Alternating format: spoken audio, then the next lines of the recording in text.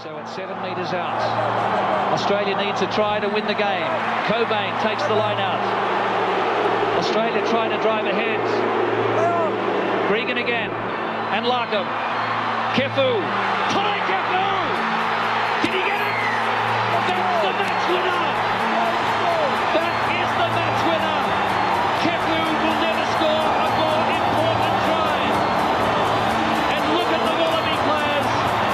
That is the dream result they wanted. It's a heartbreak for the All Blacks. Hey everyone, and thanks for tuning back in for another episode of the Running Rugby podcast. And we've had another week. Not quite the excitement we had from that first week of international tests. But again, a lot to talk about in these games. We'll go through, obviously, the big ones, Australia, New Zealand, South Africa, Argentina. Have a bit of a look at some of these smaller nations and how they've been faring. And then have a look at the weekend ahead. But let's get straight into it, boys. The Wallabies. What happened? Went down to Ireland 26-21. Well, mate, I just think that we didn't bring the same intensity that we had in the first game, and Ireland just seemed to control territory, possession, pretty much everything in that game. I mean, we still scored 3 tries, but yeah, it just wasn't enough. We didn't have the control that we had in the first game, and I think we just suffered not having the ball for that long. Yeah, the Ireland game with Sexton at fly halves is a bit different, but they just kept it very simple, very few offloads. They just wanted to grind it up, carry the ball, and the Australians, when they got their chance with the ball, we did a lot of odd things, and we're taking quick taps from a position from a penalty where we could have kicked for a line out down in the 22, and then we made a hash of that, got the ball turned over by the Irish in the first phase. So just it's kind of rushed counter-attack, more intent on putting pressure on an attack than really making a good decision, I feel. Yeah, well, it seemed like really we took a bit of a step back in our defence in our time at ruck, and I don't know whether that's just because the Irish really stepped up here and became a lot more physical, really blowing us off the ball and really stopping us getting any of that sort of front foot ball and any sort of forward momentum. I just hardly feel like I saw the backs get any really good clean ball. It was interesting, actually, at half-time, Australia had better advantage line stats than the Irish. So we were actually making the advantage line more often. And what you said, Archie, is exactly how I felt at the time. But, I mean, assuming that stat's correct, it was pretty close. But both teams were about 50%. It was 58 to 48%. And when I watched this game again late last night, just after I'd read a few things, I wanted to sort of validate some of that commentary and sort of the breakdown after the game. And I don't actually think in our basics, in our running the ball and our backline effort, we weren't that bad, but we'd get the ball from a counter, we'd intercept it, and in the first or second ruck we'd be flinging the ball out as hard and fast as we could, and we were spilling the ball out the back and panicking, and we just didn't look like we were ready to just hold on to it, take the ground and keep possession. Whereas the Irish were looking to hit it up. They went to 7+ phases 4 times in the first half. They just take the ball up, take the tackle, go to ground, recycle. We were fighting for ground and giving them a chance to swarm our ruck and slow it all down. And in the end, the only time we went 7+ phases was for that first try. And one of the main things as well was just that we were, our set piece was pretty good, but we were just conceding too many penalties and missing too many tackles. And that, I think we really need to make sure our defense is on point, because once we get that set like we did in the first game, it really lets us build into more of an attacking game. I think we talked about the Wallabies trying to keep more possession in this game, and they just didn't do it. And I think it's almost like Ireland didn't allow them to do that, but still we were making some silly decisions with kicking the ball away when we should probably have been holding on to it, knowing that once Ireland was getting that ball back, they were making the most of it and keeping it quite simple, hitting it up. Look, the first 2 minutes of this game, we looked great. We looked coming out straight how we finished last week. You had a early line out. Timu suddenly takes a big run straight through the middle, puts us on the front foot, and then suddenly phase or two later, but Kirtley's cutting through the middle of the Irish line, runs through and scores. And you think, yep, we're on song here. The boys are coming back. Going to be a repeater last week. We're just going to have that dominance. Then Korobidi did get a yellow card. Do you think that really stopped our sort of momentum there and really changed things and allowed Ireland to sort of readjust and get themselves back set in this game? At the point where Korobidi got that yellow card, Ireland had just gone 13 phases in response to our 7 and the try. So they were already on a roll, and that kind of really stopped. It obviously stopped the game, but it kind of halted their momentum for a moment. But it gave them the chance to take a penalty. They've got a penalty. They kick for the corner. They set up a line out. They had a maul, and they came off the back, and they went to Korobidi's wing. They went straight to his wing, and we didn't have enough people there, and they just in the corner. And they threw it wide to the corner. So that's smart. That's tactical, and they didn't try anything too fancy. They didn't try a crossfield kick with no advantage that went awry. Like, that's what it felt like we were doing. Well, they scored 13 points while in that 10 minutes the Korobidi was in the bin. And you put that compared to what we did while their prop was in the bin for a yellow and we scored 0 points. So yeah, and I mean, we can't be blaming this, all on yellow cards. It probably didn't help us in terms of setting a precedent for that fierce defence we saw in game 1, where they were really coming up with great line speed and making those hits. We just weren't as accurate with our hits, and I think possibly, the impact of Korobidi's yellow card was that we were sitting back a bit more.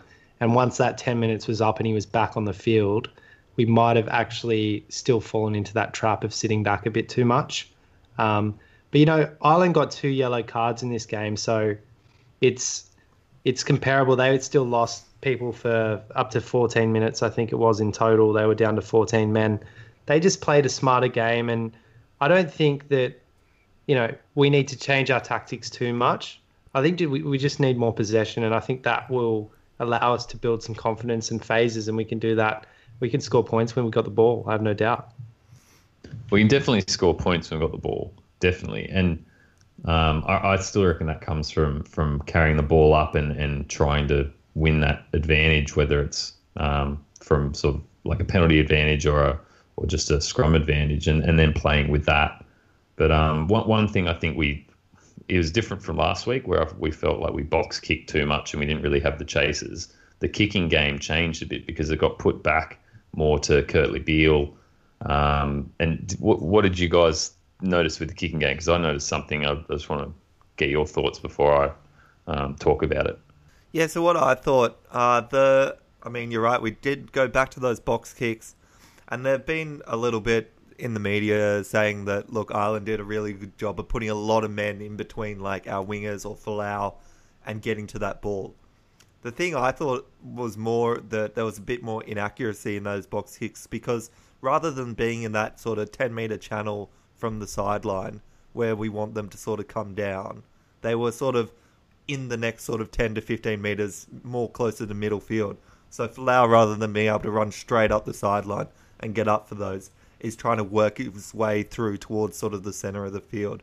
And that just put him off, and it just meant there was no contest there. They were able to take the ball cleanly, either step forward, take a tackle with people around them, or look out back to the middle of the field and spread the ball wide and completely go the other side of our defense. Yeah. Ding, ding, ding. Archie gets all the points. That is exactly what I was going to talk about. So the best example, throwing the ball back into the 22. Beale's quite deep. He's kicking from, probably 20 metres infield. Folau's deep on his wing, making sure that the Irish line doesn't know what's going to happen. They're wondering if they're going to run it, they're going to kick it out of the 22. And our exits changed dramatically from previous games where we're trying to exit, put it in touch or put it right up the field. Instead, all of a sudden, we're doing our bombs with a few chases. And you're exactly right, Arch, that the kicks, I think, based on the positioning, they must have been inaccurate because they were further infield, which causes Folau to have to run this big arc. And as soon as it helped the Irish protect the ball, because they did throw a lot of players around it. Folau's running this big wide arc and having to come in for the ball. He's not actually getting there in time, so he's not really in the contest at all. But it's very different to what we've seen previously, where Folau has been running off Beale's shoulder and has just come straight through, can kind of manage his pace as he approaches the ball coming down, can leap up and take it. You can't do that when he's coming from wide, but you can't have him coming from narrow when initiating those attacking kicks from the 22 because he has to be out on his wing. So the whole structure of it doesn't make sense to me. I don't know why we decided to turn our exits into an attacking move. I think that's a big mistake, and I don't want to see that next week. I just think that we took our success from that in game one and thought that we could do the same thing and Ireland wouldn't make those adjustments. And like I talked about last week, Joe Schmidt was going to always make some more adjustments to ensure that, Ireland didn't have the same problems. So I think it was a bit unwise perhaps of the player group or Cheika to think that they could just employ the same tactics and it would work. I know that Folau's a freak in the air and he's probably the best in the world at it, but you do have to set him up to succeed. You can't just expect him to, dodge 3 or 4 players towards midfield and still be able to get a clean take on the ball. So, I'm sure they'll change again. I think that Cheika will we have to get possession in this next game if we're going to win it. We've been battling with, 40% to 60% possession in both games, and it's just not enough. I think, if we can get that at least to 50-50, if not 55-45, I think we can beat them by 10 to 20 points. I just don't think that Ireland have the firepower to compete with us. But if Ireland control the game like they did in this one, we're just not going to have those opportunities. I actually don't think we need a whole lot more possession to do this. Like the possession stats at the end of the first half were 35-65, and the halftime score was 14-16. So, like we were right in this, even off 2 tries. If we're scoring tries, we're actually moving forward in bigger steps than they were, and we had so many potential opportunities where we could have made more of it. But anyway, we talked a bit about that. In terms of players that I thought had a good game, to talk about positives, Rodder and Coleman were massive again. Like really good contact in defence. They weren't bouncing off tackles like some other players who kind of looked like they were just trying to put their bulk in front of a player but not go down with him. Like they didn't want to lose their feet and they wanted to stay in the line. These guys were putting hits on and making sure they stuck. And Kepu was another one like that. And while I don't usually mention him in this group, I actually think Nick Phipps had a pretty good game, and particularly defensively after coming on for Genia, who's now out with a broken arm, we think. Yes. Yeah, he's out for six weeks or so, isn't he? Which is terrible. Yeah, that's right. Broken wrist, had surgery on Sunday to get that realigned. Off the ball, Keane Healy. That's it. And was it Keane Healy? Because you can't see on the replay. Prop, wasn't it? Yeah, I thought they said it was a prop. I didn't know if it was Keane Healy because it was off that little trick line-out play where they ended up going down the sort of short side. And you saw Genia, he's a tough man because he stayed on and was throwing passes afterwards. And then as soon as the whistle went, you just saw him went to grab that wrist and ended up coming off. So looks like we had Phipps for a good sort of 55, 60 minutes in this game. And looks like we'll probably have him starting for next week. He does have really strong defense, cover defense, good intensity in defense generally. He's not as quick at the breakdown. His pass isn't as good. So we're going to suffer probably more in attack than defense. I think Phipps probably has a better defensive game than Genia, and often he's able to sweep around in cover defense and cover some of Folau's inefficiencies sometimes. So, that's someone we're going to be, I guess, at least one game with. We've got Jake Gordon coming to the squad. I think, though, you'll see Joe Powell on the bench.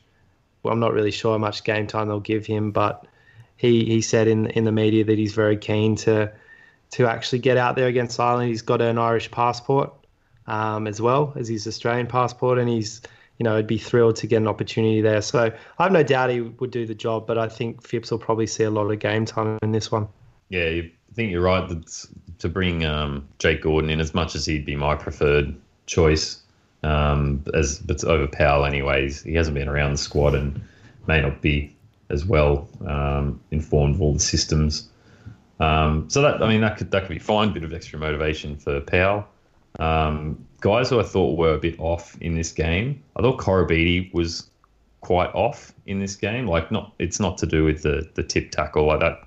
That's a feature that rarely raises its head in his game, but that's just a product of probably quite aggressive defence. But there's a couple of times in this game where he was coming across, he was a sort of a midfield defender rather than out on his wing, and he just completely flaked on his alignment to the Irish line. So they had a massive midfield break, and it was his man, and he just drifted way outside this guy, and the guy ran through a huge hole in between him and his man. So Korobi, I thought, was a bit off across the field, and Karevi definitely didn't have a good game.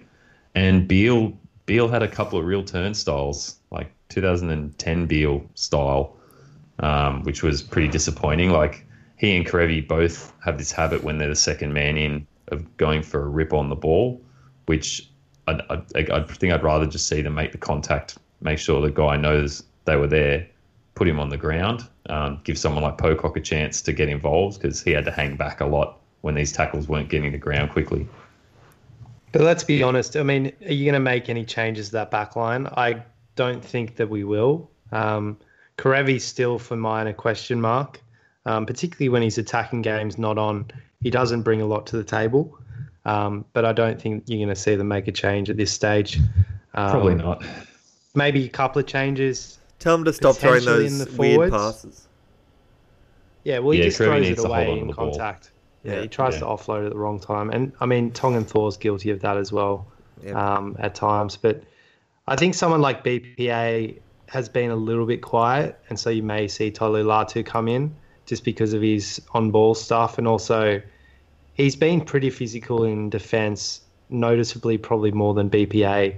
And also in attack, he has had some good carries as well. So Timu's another one, I think, that, you know, although he had a few more runs in this game, I'm not quite sure if they're going to persevere with him or not.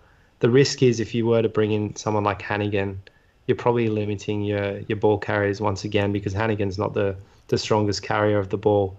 Any other guys you think could come in for Timu? Again, like we talked about offline about BPA and Timu maybe not having the best games, and that was something I was watching last night, specifically trying to see what they were up to. And BPA was involved, but he wasn't a really dominant defender. He was usually sort of the second guy into a tackle, and he did look a little bit heavy-footed getting around the field. So you might gain a little bit from bringing in Tolu, but Timu was pretty good, aside from a couple of brain snaps where he went and threw a hand out to knock the ball down, gave away a penalty, and he also came hard off the line as sort of that leading man out, but went to a guy who didn't actually get the ball. So he hit a guy off the ball, and we got another penalty. Dummy for that. runner. So, the guys were right next to each other, and the ball clearly went past, and he still just followed through. So that's maybe a little bit of discipline, but I don't think Timu's actually doing too badly. I think he just needs to, just focus inwardly a little bit on his decision making. Yeah, I just don't want to see him kind of going too blindly into defense. Like, he needs to be a bit more in the moment in his. It's like, when he's making his decisions and make an effort to pull out of things like that, because we just can't afford to give away those little penalties that just gets the ref offside. And yeah. Players that did have good games, I agree. I think Tolu came on at halftime. He shored up the scrum a little bit, and he's the only other player in that forward pack that apparently knows how to pilfer, other than David Pocock, because he's the only other one that was getting over the ball. Hooper didn't do it at all in this game. Hooper can do it. I know he doesn't do it much anymore at all. Yeah, and particularly when he plays with Pocock, I think he avoids it even further. I know Kepu and Sio can both do it. I've seen them do it in games, but they don't seem to really. It didn't seem to be happening their this energy game. To it. Yeah. Hooper got called off it by the ref a couple of times. He was actually getting chastised in the first half by the ref for. I think the ref thought he was trying to milk penalties, so he may have lost that rapport pretty early with the ref. He doesn't have good stability over the ball. Like, his weight is probably more centered towards his upper body, so that it's a lot easier for guys to kind of tip him over. Whereas Pocock's a lot more solid with his legs over the ball. Like, he's just a lot more. I don't know. Yeah, his center of gravity brace. is a bit different. Yeah. Pocock was taking really well, an absolute beating from those Irish forwards coming into him over every ruck. They were obviously knew that he was going to be there, and they were sending 3-4 people. I don't know if you can call it all sort of legal. They were just sort of diving over their own ruck, and a few of the times they're completely leaving their feet and things. But they only got one penalty sort of there with it. So yeah, the ref obviously wasn't going to call that up, so they just kept doing that early. Another player though I think came on, had quite a good game, played almost half, was Lukan Tui. He came on and I think added quite a bit in sort of physicality. When they were talking about whether Adam Coleman was going to be out or not, I would have loved to see them say maybe he was coming into the second row, but it looks like Adam Coleman will be able to play. He has made the trip up to Sydney, and I think the only problem is that if you take him out, you don't really have anyone to call a line out other than someone like Rob Simmons. Yeah, that's true. And I'd rather have Adam Coleman in there. I've got nothing against Lukan Tui. I think he was another one who was like leaning into tackles and trying to get guys to sort of bump down and not really go to ground with them. But I'm pretty glad the Coleman's there because I don't want Simmons starting. I want that Coleman-Rodder combination for the long term now after seeing last night's game particularly, and they were really stand up out of all the players. One of the things that Tui does well is the ability to hold players up in the tackle and make it into a maul. Something that Sam Lousy does really well for the Hurricanes. A few of the Kiwi guys do it quite well. And Ireland used that tactic, I think, if you guys remember, in 2011 against us. Yeah. So it's an effective tactic, particularly when people don't see it coming. Whether again, would you bring in Tui for Caleb Timu? I don't think so. I'm not sure that's a good balance to the back row there, but I just don't know. I think Cheika hopefully can still keep faith in these guys, maybe for another week. I would really be tempted to bring in Tolu, but apart from that, I don't know if there'd be any other changes. Coleman, he could start on the bench, but I think you'll see him be very determined to start, and because there's no structural damage to his eye socket, I think he'll probably end up being okay. Yeah, exactly. I think that's right, other than the obviously enforced change by Genia to Phipps, and probably see Powell onto the bench. One last thing. I think there is a temptation as well to perhaps bring in Taniela Tupou to start over Kepu, but I think the way that the game is progressing at the moment, bringing in Tongan Thor at the end of the game in the last 20 minutes, 30 minutes is the best way to use him at the moment. I think if you try and start him for the full game, he probably will get gassed because of the intensity of it. And I think having a really stable head like Kepu there from the start does help us. Because if we get a lead and bring on Tongan Thor, he can really come into his own. So hopefully they use him in that way instead of pushing him, straight into the starting lineup this early. Yeah, and it's a really nice thing to have, to bring on a guy that is a really accomplished scrummager, it seems like, and really will put the pressure on, as well as in open play is going to definitely make some great runs and break some tackles. You saw what Taj Furlong was doing for the Irish. When he went off, he was leading the Irish for run meters. It had more clean breaks than anyone else that scored a try. Dude was doing it all. And that's what I think Taniela can do for Australia. And I have no doubts he will be the starting tight head come sort of the World Cup next year, I think. But at the moment, I agree. I like having him coming off the bench late in games. In terms of Ireland, though, I think there's going to be a few forced changes because of injury. It's been speculated that Dan Levy will be ruled out, perhaps Conway as well with a bit of a bump. And then also you've got Cian Healy, I think, that's going to miss the next game. Yeah, so Ireland won't have maybe as strong a team as game 2 by the looks of it, but they're still going to have most of their key guys there. So just having Murray and Sexton just running the show, it's just such a difference there. And also Ringrose, I think, made a difference to their midfield. Toby, do you think Sean O'Brien will come into the team at any point? Mate, I've got so much love for Sean O'Brien. I talked about him last week. He's not actually in the squad. I don't know if he's injured or whatever, but mate, if you call him up, I'm sure he'll be there. Even if he's got a broken leg or something, he'll still play. Maybe you should call him up. Maybe he'll come watch the game with you over there in the UK, mate. I'm sure he would. He's a good guy. I'm sure he loves a beer, and he's the invitation's there. If anyone has any contacts, send them through to me. But you're right. Having the Murray and Sexton combo, you just saw how well they managed this game in all aspects. Conor Murray, typical halfback, but can talk to the ref and exactly had a good relationship with him. And you see, like, as soon as they have a yellow card, everything sort of slows down. Sexton's taking an extra 10 seconds to kick any penalty out or anything like that. You see, even when they have, like, the penalty down on, like, our try line, Conor Murray's standing there talking to the ref, and Sexton's standing 3 metres in front of him, in front of the Australian defensive line, just waiting there. And it's just sort of holding everything up. And, yeah, they just knew exactly what to do. And it's something that we see New Zealand teams, we see the Crusaders do. It doesn't seem like we quite have a steady head there. I don't know if it's Hooper or anything to think about this stuff. I don't know. It's tactical play, wasting some time.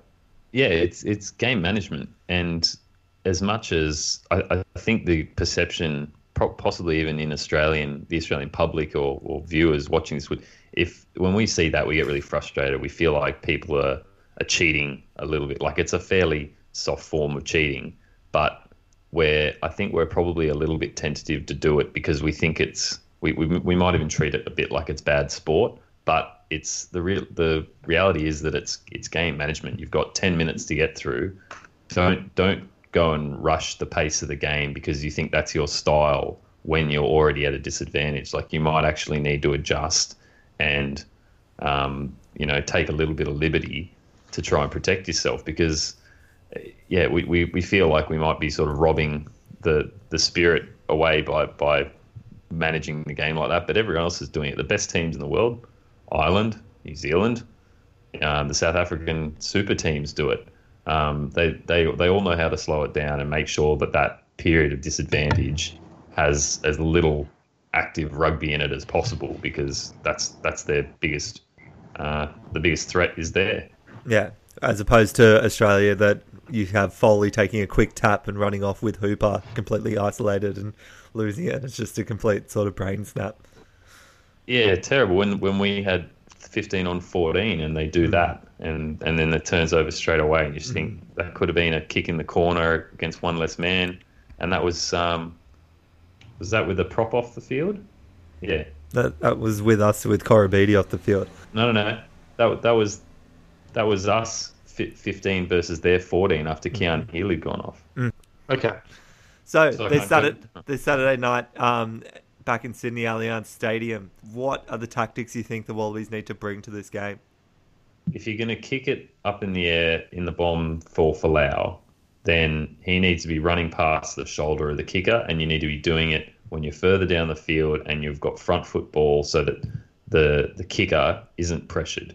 Beale kicking bombs out of the 22 under pressure just to clear it, and Folau coming from the wing is a complete waste of time. You need to get them drawn into defence, pull as many of their sweepers and back three out of that defensive zone, and then put the bomb into there when Beale has time to place it because he's no good when he's rushing it.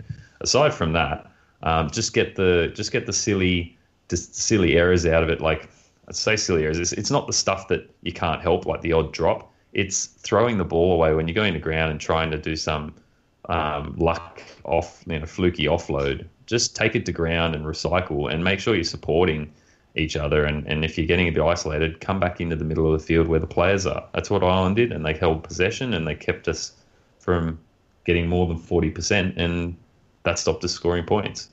For me, I think the key to this next game is it comes back to our defensive intensity and our line speed, and making those key hits in defence, really disrupting Ireland's composure, because they tend to like to hold on to the ball, keep it pretty safe in attack for the most part. So we really need to come with that pressure on those ball carriers and hopefully force them into a few errors so that we can get, those counter-attacking opportunities, or even just, turning it into a greater share of possession for us, because we didn't do that in the second game. It's something we did really well in the first. I think if we can go back to that a little bit, I think that our attacking game will take care of itself. Yeah, I would definitely agree with that. I'd almost like to, because possession has seemed like quite a big thing, I'd like us almost to put a bit of a preference on possession, at least in the first 20 minutes, and just look, even if it means we're throwing a couple extra passes and maybe trying to run it out when we're sort of 20, 30 metres away from our own line. Maybe just trying to hold on to the ball and just see how it works. Just for the first sort of 20 minutes, deprive Ireland of the ball as much as possible and just take away a bit of their influence from the game. And I think after that, you can then move back to a bit more territory game. But if you start early and if you hold on to the ball for, 12, 13, 14 minutes of that first 20 minutes, it's going to start to push some momentum going your way early. Yeah, agreed. All right, let's move on to a couple of the other games. And we had, before this, the Wallabies game, New Zealand took on France for the second time. An unchanged New Zealand lineup came out. But we still really haven't seen, other than that first sort of half of the first game, a really full-strength French side versus a full-strength New Zealand side, because this one was marred early, a red card. In the 12th minute of this game to the French fullback, Benjamin Fall, after taking out Beauden Barrett in the air, allegedly. Yeah, lots of controversy around this one. And I forgot to mention this before to you guys when we were chatting, but he actually did a similar thing, I think, in the first 5 minutes, went up to contest and got it wrong. So, I mean, he did it twice in the space of 12 minutes. I think that Angus Gardner, in this situation, was kind of forced into giving this red card. I initially thought it was the wrong decision. Maybe it should have been a yellow, but I think, the slow motion reviews don't really help things. But really, when he comes down like that on his head, basically, I don't think that Angus Gardner had any other choice. And the way that they were discussing it, they were looking at nearly everything possible there to ensure that they were taking everything into consideration. But in fact, I think, you guys talked about this before offline, that they did miss someone impeding that fullback coming in when he was running in. Yeah, it seems like the later replays they went through actually showed Anton Leonard-Brown forcing the French fullback to change his line or be bumped off his line, probably is the better way to put it. So the way, when I read an article about this post-game, they said he's been so he's released into his run, he's chasing that ball, he's holding a particular line. That line puts him on track to get to the ball but not actually collide with Barrett. He's got his eyes up the whole time. He gets close to actually making his leap to try and regather the ball. He gets a small knock, which puts him slightly offline. He jumps up, both feet off the ground, eyes on the ball, hands up. And in my mind, if you've done all that to be given a red card, if you just look at what is the point of a red card? The red card is to penalise a team and deter certain behaviour or tactics. So what are we trying to deter in that situation? If it seems like he's done just about everything right, like, are we saying that he should take his eyes off the ball and check where the other player is? Or I'm not sure. Like, the more we talk about it, my position changes a little bit each time. But I kind of think if you think a guy intrinsically has done everything right, and you say the guy from both teams has done everything right, then once they both leave the ground leaping for the ball, as long as they maintain their focus on the ball, the outcome of that contest is kind of out of their hands. If they've done everything right, they don't know how high the other guy's going to jump. They don't know necessarily how the guy might throw a leg out and change his balance. Like, what happens in the air, you make it as safe as possible by making sure both guys are going up, to contest for it, which keeps everyone sort of, vertical. And what comes of that? Does a guy deserve a red card if the collision comes off badly for the other guy? I don't know. I don't think you should be penalising people based on the outcomes. I think you should be penalising people based on the potential, because the outcomes can be very, very different. And in some ways, the outcomes are good luck and bad luck one way or another. So in the game, it felt kind of fair, but on review and thinking about it longer, I don't know quite where this one sits. I don't want to drive people contesting the ball out of the game. Well, yeah, I see where you're coming from with that, But I think from my perspective, I know that they're trying to focus on the conduct leading up to, contesting possession of that ball. Personally, I think they're forced into a position of looking at the whole scheme of things that happened during that play all the way until, for example, in this one, that Beauden Barrett fell onto his head. I don't think that necessarily you should be, deeming the penalty, the severity of that penalty based on how injured a player is or how long he stays on the ground when he gets up, whatever like that. But I think you still do have to take into account the seriousness of him, rotating and then falling directly on his head. I think that has to come into it at some point because, that would probably swing the referee between a yellow and a red. I think in this context, the guy was a little bit unfortunate because of what happened in the lead up that was perhaps missed by the referees. But I still think there could have been a yellow card there if they'd still recognised that impact by Leonard Brown onto that player. Yeah, that's probably fair. Like if you look at it as, the guy's been bumped off, maybe you could say he hasn't changed what he was doing, like the way he was coming into the contest after being bumped. Like he knows he's been bumped, he can feel it, whether or not he's seen the guy he's run into. Maybe he should have made more of an effort to reassess, but I don't know. The red felt harsh, and like in retrospect, it felt harsh. At the time, maybe it felt like it killed the game. I don't know if I thought it was a bad decision, but and maybe a yellow. Maybe there is room for a yellow and not a red. And yeah, I think when it all boils down to it, you can sort of argue it both ways and make a good point. So unfortunate that it happened so early in the game and that it's basically killed another contest between two teams that, as Arch said, the first half hour was really competitive, and we want to see more of that. We want to see as much of teams challenging the All Blacks as we can. It seems like they're missing their opportunities. Yeah, so I mean, in my mind, the thing that separates a yellow and a red card is sort of that intent and that ill will, and that's why I wasn't so sure about, like, you could put a red for this. I think the fact that they got this sort of call, which has now been rescinded, and they got that sort of harsh call in the first sort of test, it just makes you feel a little bit like they haven't really been given a good, proper chance. But in saying that, we saw a lot from the French team, and we saw they didn't fall off like they did last week towards the end. They kept in this game.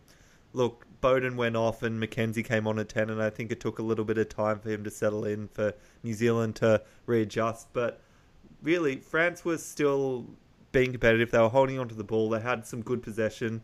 Their 10 below actually had a really good sort of game. Really seemed to put them on the front foot and was a bit more attacking. So I saw some good things from France. It's just a shame that it's all with this asterisk of being only 14 men. Yeah, the French 10 was sort of quietly good, like not flashy, just like a good kind of settled hand. Like it was interesting because I'd never seen him really before. I'd quite liked the amount he injected himself and his decision making, which is good.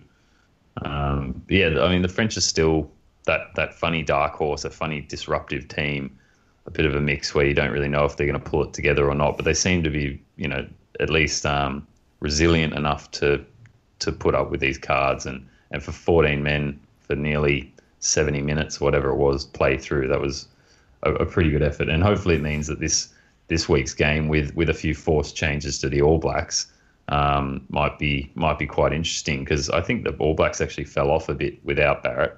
We know Mackenzie isn't a fairly cookie cutter 10. He's definitely a different style player in that position. I'll have to see if he can really settle in and suit their system rather than being that kind of slightly frantic erratic, kind of guy from the Chiefs. Yeah, like that really unstructured 10 that the Chiefs just roll with, whether it'll work for the All Blacks. Yeah, I'm still not convinced by Mackenzie there at 10. I think it was good for him to get a bit more time there with Beauden going off straight after this red card. So he nearly got a full game playing 10. But still, I think Richie Mo'unga is coming out of the bench this week. So you could see him get his first proper test cap. And they may actually be considering him a little bit more closely if Mackenzie doesn't really solidify that backup 10 position. I think Mackenzie's better with a bit more space, less structure around him in the outside backs. But yeah, there's just so much talent in that back three that it's hard to fit him anywhere. So I think they're still trying to get him to be that kind of utility, but more of a wedge him in, but be more kind of that full-time backup 10, whilst they still have Beauden Barrett around. So in general, I think New Zealand were pretty terrible in this game, and I think they'll be pretty disappointed in their performance. There will be quite a few changes that come in. The ominous sign for France is that once New Zealand have a poor performance as this was, they really tend to fire back pretty quickly. And so although France looked like they bounced back from that red card a little bit, and there was some great interplay between their forwards and backs, and they really were competitive at a lot of points in this game, I think it's going to be quite difficult for them to really keep it close in Forsyth Bar, because I think the All Blacks will be really determined to turn this performance around, even though they got the win.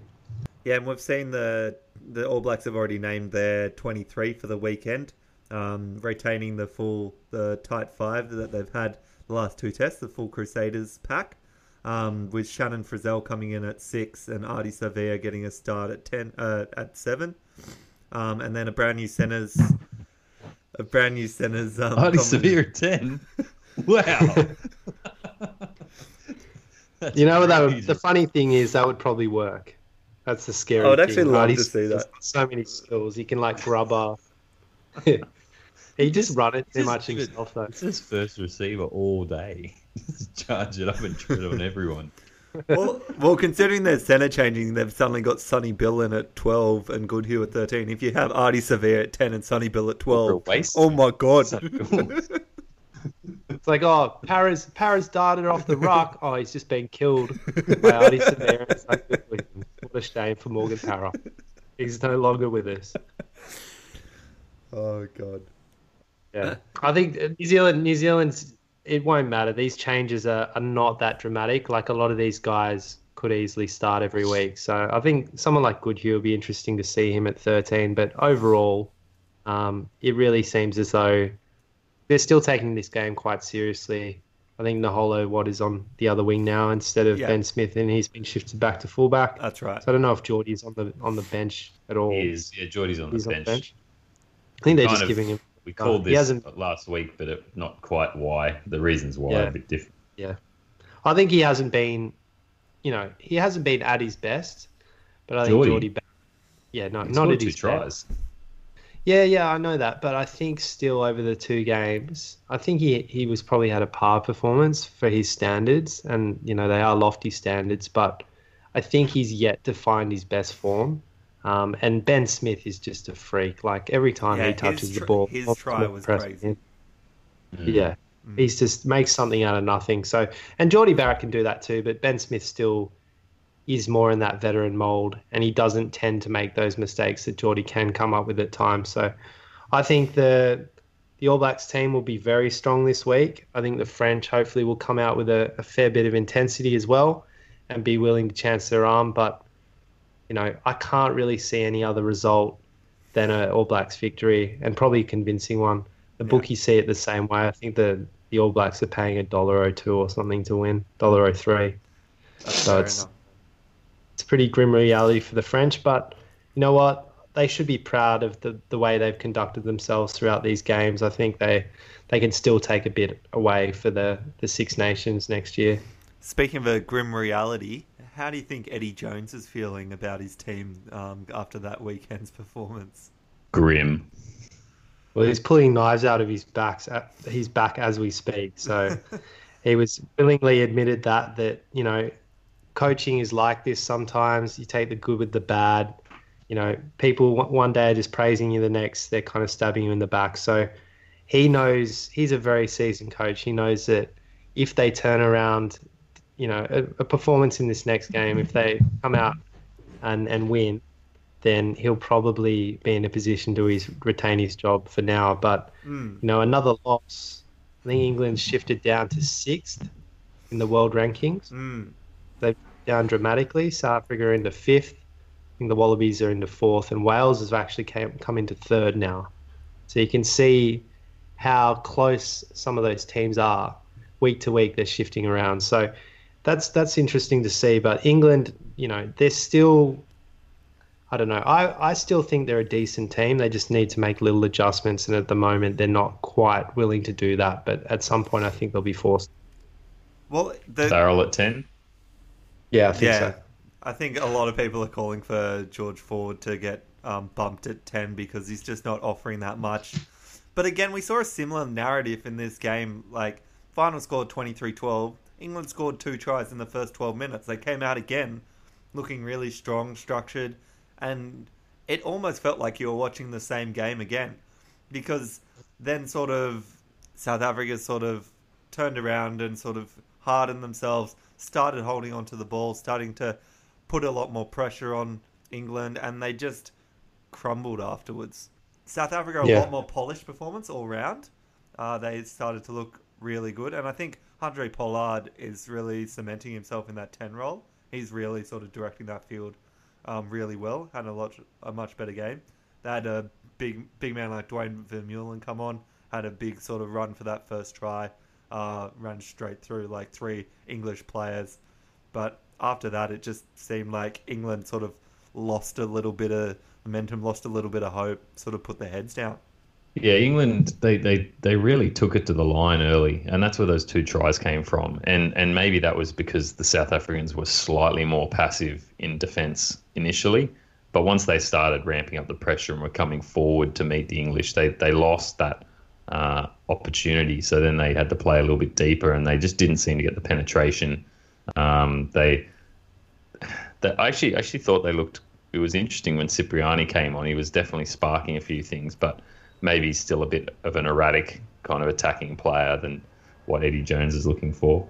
And yeah, I do agree that the South Africans looking much more like a group of 15, even with, I think, de Klerk having a poor game relative to definitely the first game where he was one of the guys who really sparked them back into life. He wasn't so good this week. He was a little bit erratic as well, spraying his passes. It just didn't look like he was sort of well connected with his back line. Guys weren't really ready for the ball, maybe weren't expecting it, weren't in position, and he was still throwing these passes, and he was probably just trying to keep the tempo up, but maybe needed to read the rest of his team a bit better. I think South Africa definitely deserved this win. But what really let England slip away out of the game was some really dumb discipline. Like, we've got guys like Vunipola and Hughes, the reserve, coming on, who guys lying in the ruck and just tapping the ball out of the halfback's hands. It's like in the Wallabies game. It's just the most stupid things. Like, there's so many cameras around. The entire opposition team just start blowing up and pointing at you. There's no way you're going to get away with that. It's just blatant. So I think they had a couple in this game. I think Vunipola was buried in the bottom of a ruck and just sort of only really with the motion of his fingers tapped it out early, and that was penalised but not carded. And then Hughes was carded later on. It's just things like that. Itoje is trying to bring a lot of intensity and aggression, but he's probably a little bit loose too. So I'm sure Eddie's talking to them about controlling their aggression and saving their energy and just getting rid of those dumb mistakes, because it just takes away any momentum and gets you offside with the ref. Yeah, I think, though, that they're born out of desperation in that things aren't going right for the team. And this is a team that's used to not getting success easily, but having success pretty frequently. And at the moment, they're just not having those sustained periods of success. They're having good starts to games, and then they're almost forgetting what they're good at. They're not able to have any sort of momentum and put pressure on South Africa. South Africa weren't, pristine in this game either, but they did enough. They were a smarter team. They had better tactical kicking. They didn't make as many silly errors, and they weren't as bad with their discipline. So I think England have a bit to work on. We know that. But there's still those key players there that they can really build around. Like, Itoje is a great player, has such a good work rate, gets around the field, does so many good things. I think Brad Shields showed that he's capable of, being a long-term option at number 6. Yeah. Billy Vunipola, again, very strong. And I think you really saw the difference when Hughes came on, that he just wasn't as effective. Even though he's probably a similar sized guy, he just doesn't have the carries, the effectiveness in his carries as Vunipola does. And they've lost Billy Vunipola for this coming game, so that's a big loss to England. But for me, I've talked about it before. Ford probably needs to go. I think you need to bring Farrell into 10, be a lot more direct. I'm not sure who you put at 12. I don't really know the squad well enough to say who should come in there. Slade was pretty quiet as well at 13, but not sure, again, how many options they have. They could probably play Elliot Daly there at 13. He's played there before. But I think, guys like Johnny May, very impressive still. He's a good player. Mike Brown, I'm still not sold on the wing. I think his time might have come. They probably should move on from him. But yeah, look, there's some good young players there. This team is not completely broken, but it depends on their internal systems. How much faith do the players now have in Eddie Jones? I'm not sure we're really able to tell from the outside in, but at the moment, it could be a little bit dire there in that camp. Yeah, and I'm not sure they do have anyone to put in at 12 because you need someone to straighten up their run. So I'm almost would be more of be happier with them going and putting someone like Cipriani in at 10 and seeing how he goes with a bit more spark, because he comes on, he looks quite good. It's just whether, if Cipriani has developed a little bit more as a player, I know he was pretty good at Wasps this year. Yeah. We have probably some, a different opinion of Danny Cipriani because of his time at the Rebels and kind of the image that he had back in the day. But that was quite a long time ago. And I think he's matured quite a bit. So you're right, Arch. I think he does offer a lot more of a dynamic kind of option at 10 than Ford does. It's whether you kind of give up that level-headed tactical kicking, very kind of meticulous guy that Ford is. Boring. Very boring. But this is a formula that's worked for England for a long, long time now. And for some reason, it's just come unhinged at the moment. It's whether you just dump that, say, look, they've worked this out.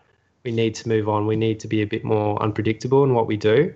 And you bring in someone like Cipriani and keep Farrell at 12, because Farrell's a good player and defensively he's pretty good at 12 as well. So it's whether you want to disrupt the centres or, it's a really hard one.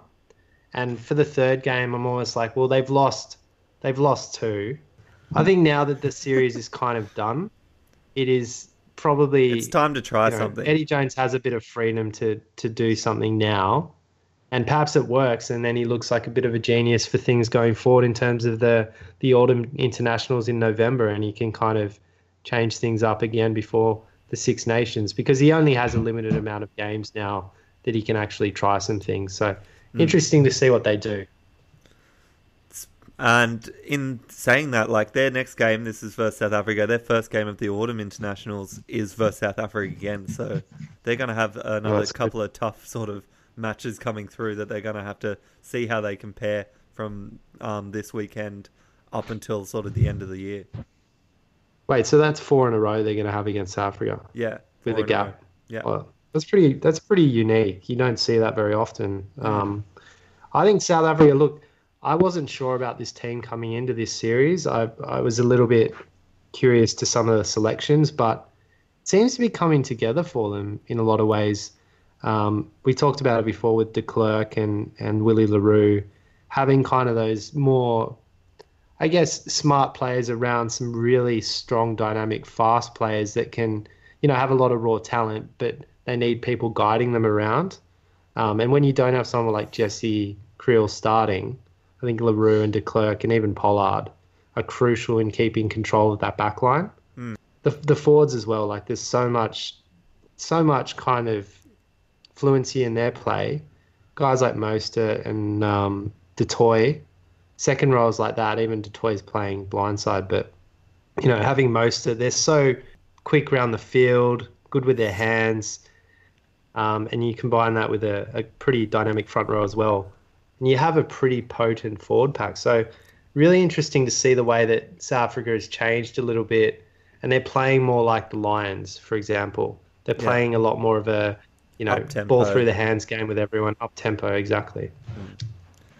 No, that's right. And they don't even have sort of their full strength sort of forward pack. You think about people like Lou Diaga, Eben Etzebeth, and people are still missing from that forward pack. So they're only going to get stronger. Be interesting to see how this compares to when they come into the Rugby Championship, whether they are quite as competitive or whether we see that this was maybe England not being quite prepared for this. Yeah, it'll give us a good idea of how England sit in the pecking order, because it seems like South Africa perhaps is almost overperforming in some ways, but who knows? They might just, they're coached really well. They got Rassie Erasmus in there now. It's a different kind of strategy they got going, and it seems to be working. So, and it's also breeding entertaining football, which we really like as well. Now, we were going to have a chat about Argentina, but I think we're going to lose one of our members. Leo, I think you're going to have to run away, are you, or you got some more time? No, I'm going to have to go, guys. I heard the Argentines still weren't good enough. That's right. Going down again to disappointing for the Southern Hemisphere, but I guess Australia didn't hold up their end anyway. Should we get some picks in then? Yeah, let's do some picks for next week then. So we'll start off on Saturday morning. We have Argentina versus Scotland. Again, Scotland suffered a defeat to USA on the weekend that we'll cover briefly, 29-30. That's hard because Scotland didn't have their best team against the USA. They definitely played a weaker team, and at their strength, I would. I think I'm going to go Argentina for this one. I think that hopefully after a couple of losses, they'll get their team pulled back together, understand what Test rugby's about, and maybe capitalise on a slightly demoralised, albeit probably motivated Scotland.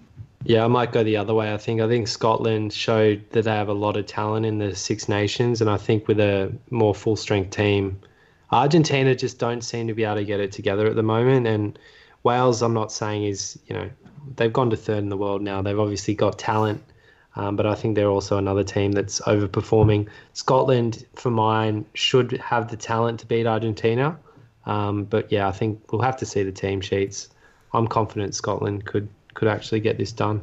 Because whatever it is, they've just lost something from that Huggy Warriors. I think Scotland as well. Yeah, Hags just the Pumas don't seem like they've quite got it together. New Zealand versus France. That should be a pretty easy one. We all think All Blacks going to win that by 15-20. More. Yeah. More. Yeah. All right. So, but what about? It'll be a bounce back performance. What about the Wallabies in Sydney at Allianz Stadium? Supposed to be sunny, even though it's raining in Sydney at the moment. It's supposed to be a bit clear and sunny, so it should be good weather for rugby out there. Wallabies, we've seen everything Ireland's, all their tricks and schemes. Now we just need to counter that in the third game, and we're good. Yeah, I still think the Wallabies are the better team. Losing Genia is a big one for me. But I think now having this time together, I think we'll work out some of the deficiencies we had in that second game and really come out firing. Like Leo says, I think Ireland it was a bit of a perfect storm in that second game in terms of them controlling it. I don't think we'll see that again. I think it'll be a lot more even. The bookies are backing Ireland, but I'm backing the Wallabies. Good to hear, boys. Good to hear. I will always back the Wallabies, and especially when myself and Leo will both be at the game, we'll be cheering them on. That's sure to make a difference, I'm sure. Let's go to the final South African game against England. That's coming out of Cape Town. So the first game, not at altitude, which I guess suits England for once because they've been sort of camped out at Durban this whole tour for some unknowing reason. But will England be able to pull something together in the final test? No. I'm gonna sweep it. Just all three, South Africa. Don't think England will get it together. Yeah, I think I'm tempted to take South Africa, but I think England will bounce back. I think Eddie Jones will ultimately get this team together and probably playing like they have been at the start of games. I think England can still top the Springboks. It probably will only be by 3 to 5 points, but I think they'll get there. I'm going to tip South Africa, but I think you're right, Toby. It'll be a lot more competitive game. I think in the end, Eddie Jones is a good coach. He's a person that can motivate players. He needs to get some time to get these guys back together, get a bit of belief back in that team, because they've obviously had a bit of a hard run and that's the only way they're really going to be able to come out hard and actually maintain that momentum throughout 80 minutes. A few other the smaller games, Japan-Georgia. Japan suffered a loss last weekend to Italy in their second game.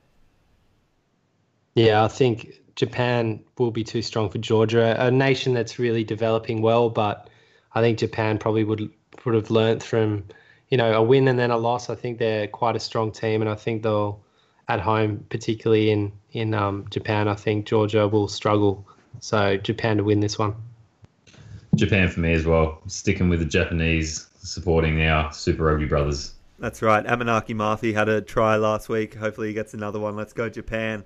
And Fiji versus Tonga coming in on Saturday morning. And Semi Radradra made his debut last weekend in Fiji's victory over Georgia. I think Fiji, again, are going to be too strong. They've shown time and time again they're usually the strongest of those island nations. They've got a few familiar faces with Radradra, as I said, and also... I've forgotten his name. Waratahs 10 and Crusaders 10 that was around for a little while and plays for Fiji. No. Ben Volavola. Volavola, he's playing at 10 as well. Be interested to see whether he's been developing, because he certainly wasn't quite on form before, but I'll still take Fiji over Tonga, I think. I'll take Fiji. Fiji. Nice. All right, we better let Leo head off. He's going to have to get to work. Thanks for staying a bit later with us this morning, mate. Boys, I'd much rather be here with you, but got to pay the bills. I'll catch you later. Bye, mate. Thanks again. All right, Toby, any last thoughts, any other things we need to cover before we sign off today? Mate, I don't think so. I just, I hope for the sake of rugby we get a good few games this next round. I think, New Zealand will bounce back. I think the Wallabies have the potential to really make a statement in this third game. And then it's always kind of fascinating seeing what South Africa and England are doing. So not to rule out what Wales has accomplished over these last three games. I think Argentina are in a little bit of a delicate position at the moment. They've had some success with Super Rugby, and you would have thought that would translate into their international team because there's so many players that are kind of, matching up for both teams in the same positions, but that hasn't occurred. So big game for them against Scotland. I'll have a look at the team sheets, but yeah, that's going to be quite an interesting game to look at. So yeah, one more week to go and then we're back into Super Rugby, which I think again is going to be pretty fascinating from an Australian perspective. What about you, Arch? Any thoughts? Look, I was having a bit of a think this week, and it was while I was looking at this New Zealand-France sort of team, and the way we've sort of said New Zealand haven't quite been performing, haven't quite been that tested by this team. And I do wonder whether that's going to give us a little bit of an edge getting to face New Zealand first up in the Rugby Championship / Bledisloe game that's going to come up in the first game of the Rugby Championship. So I'm sort of a little bit hopeful that hopefully we can get some momentum going from this last test versus Ireland. And I really think if we put together a solid performance, similar to how we played in that first test, and we put that up against New Zealand and we show that defensive prowess, I think we're going to be a real chance on knocking over the All Blacks at least once, maybe even two times this year, and maybe claiming the Rugby Championship, maybe even claiming the Bledisloe Black.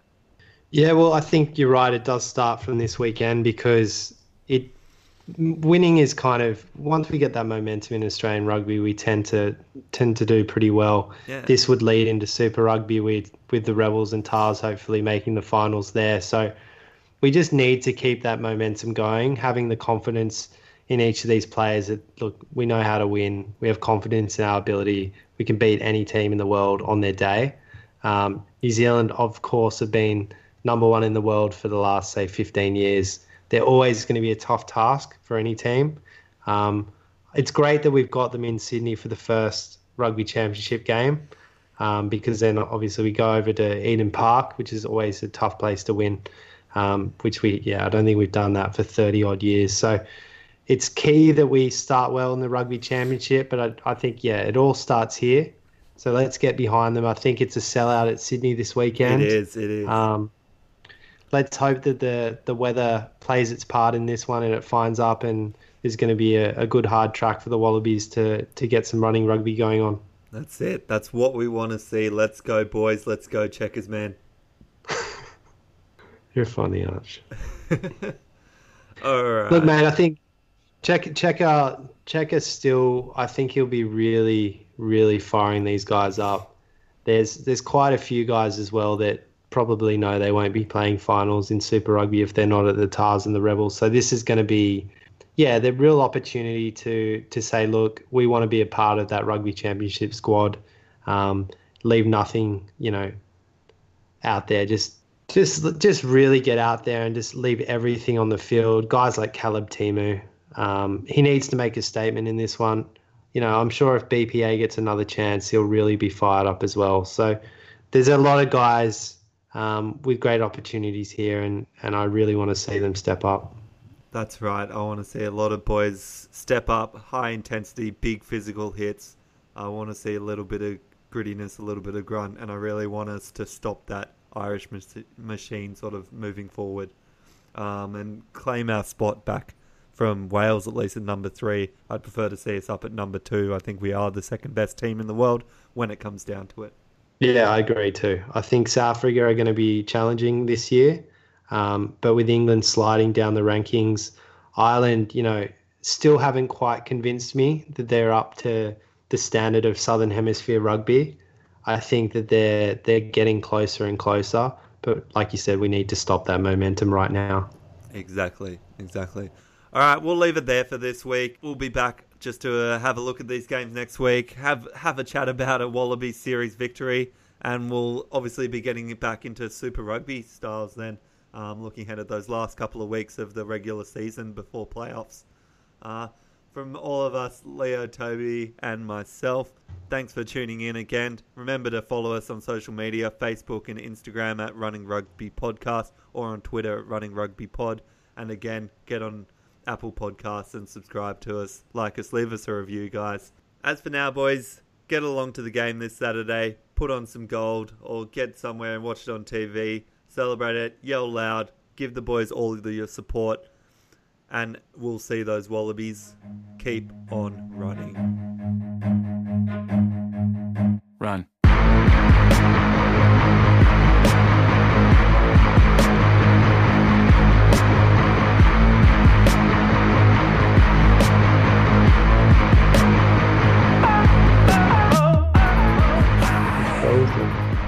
Frozen boy. Really? When my heart's not open. Am I still frozen? Can you hear me at all? No? Yeah, we can hear you now. Back? Oh, you're frozen.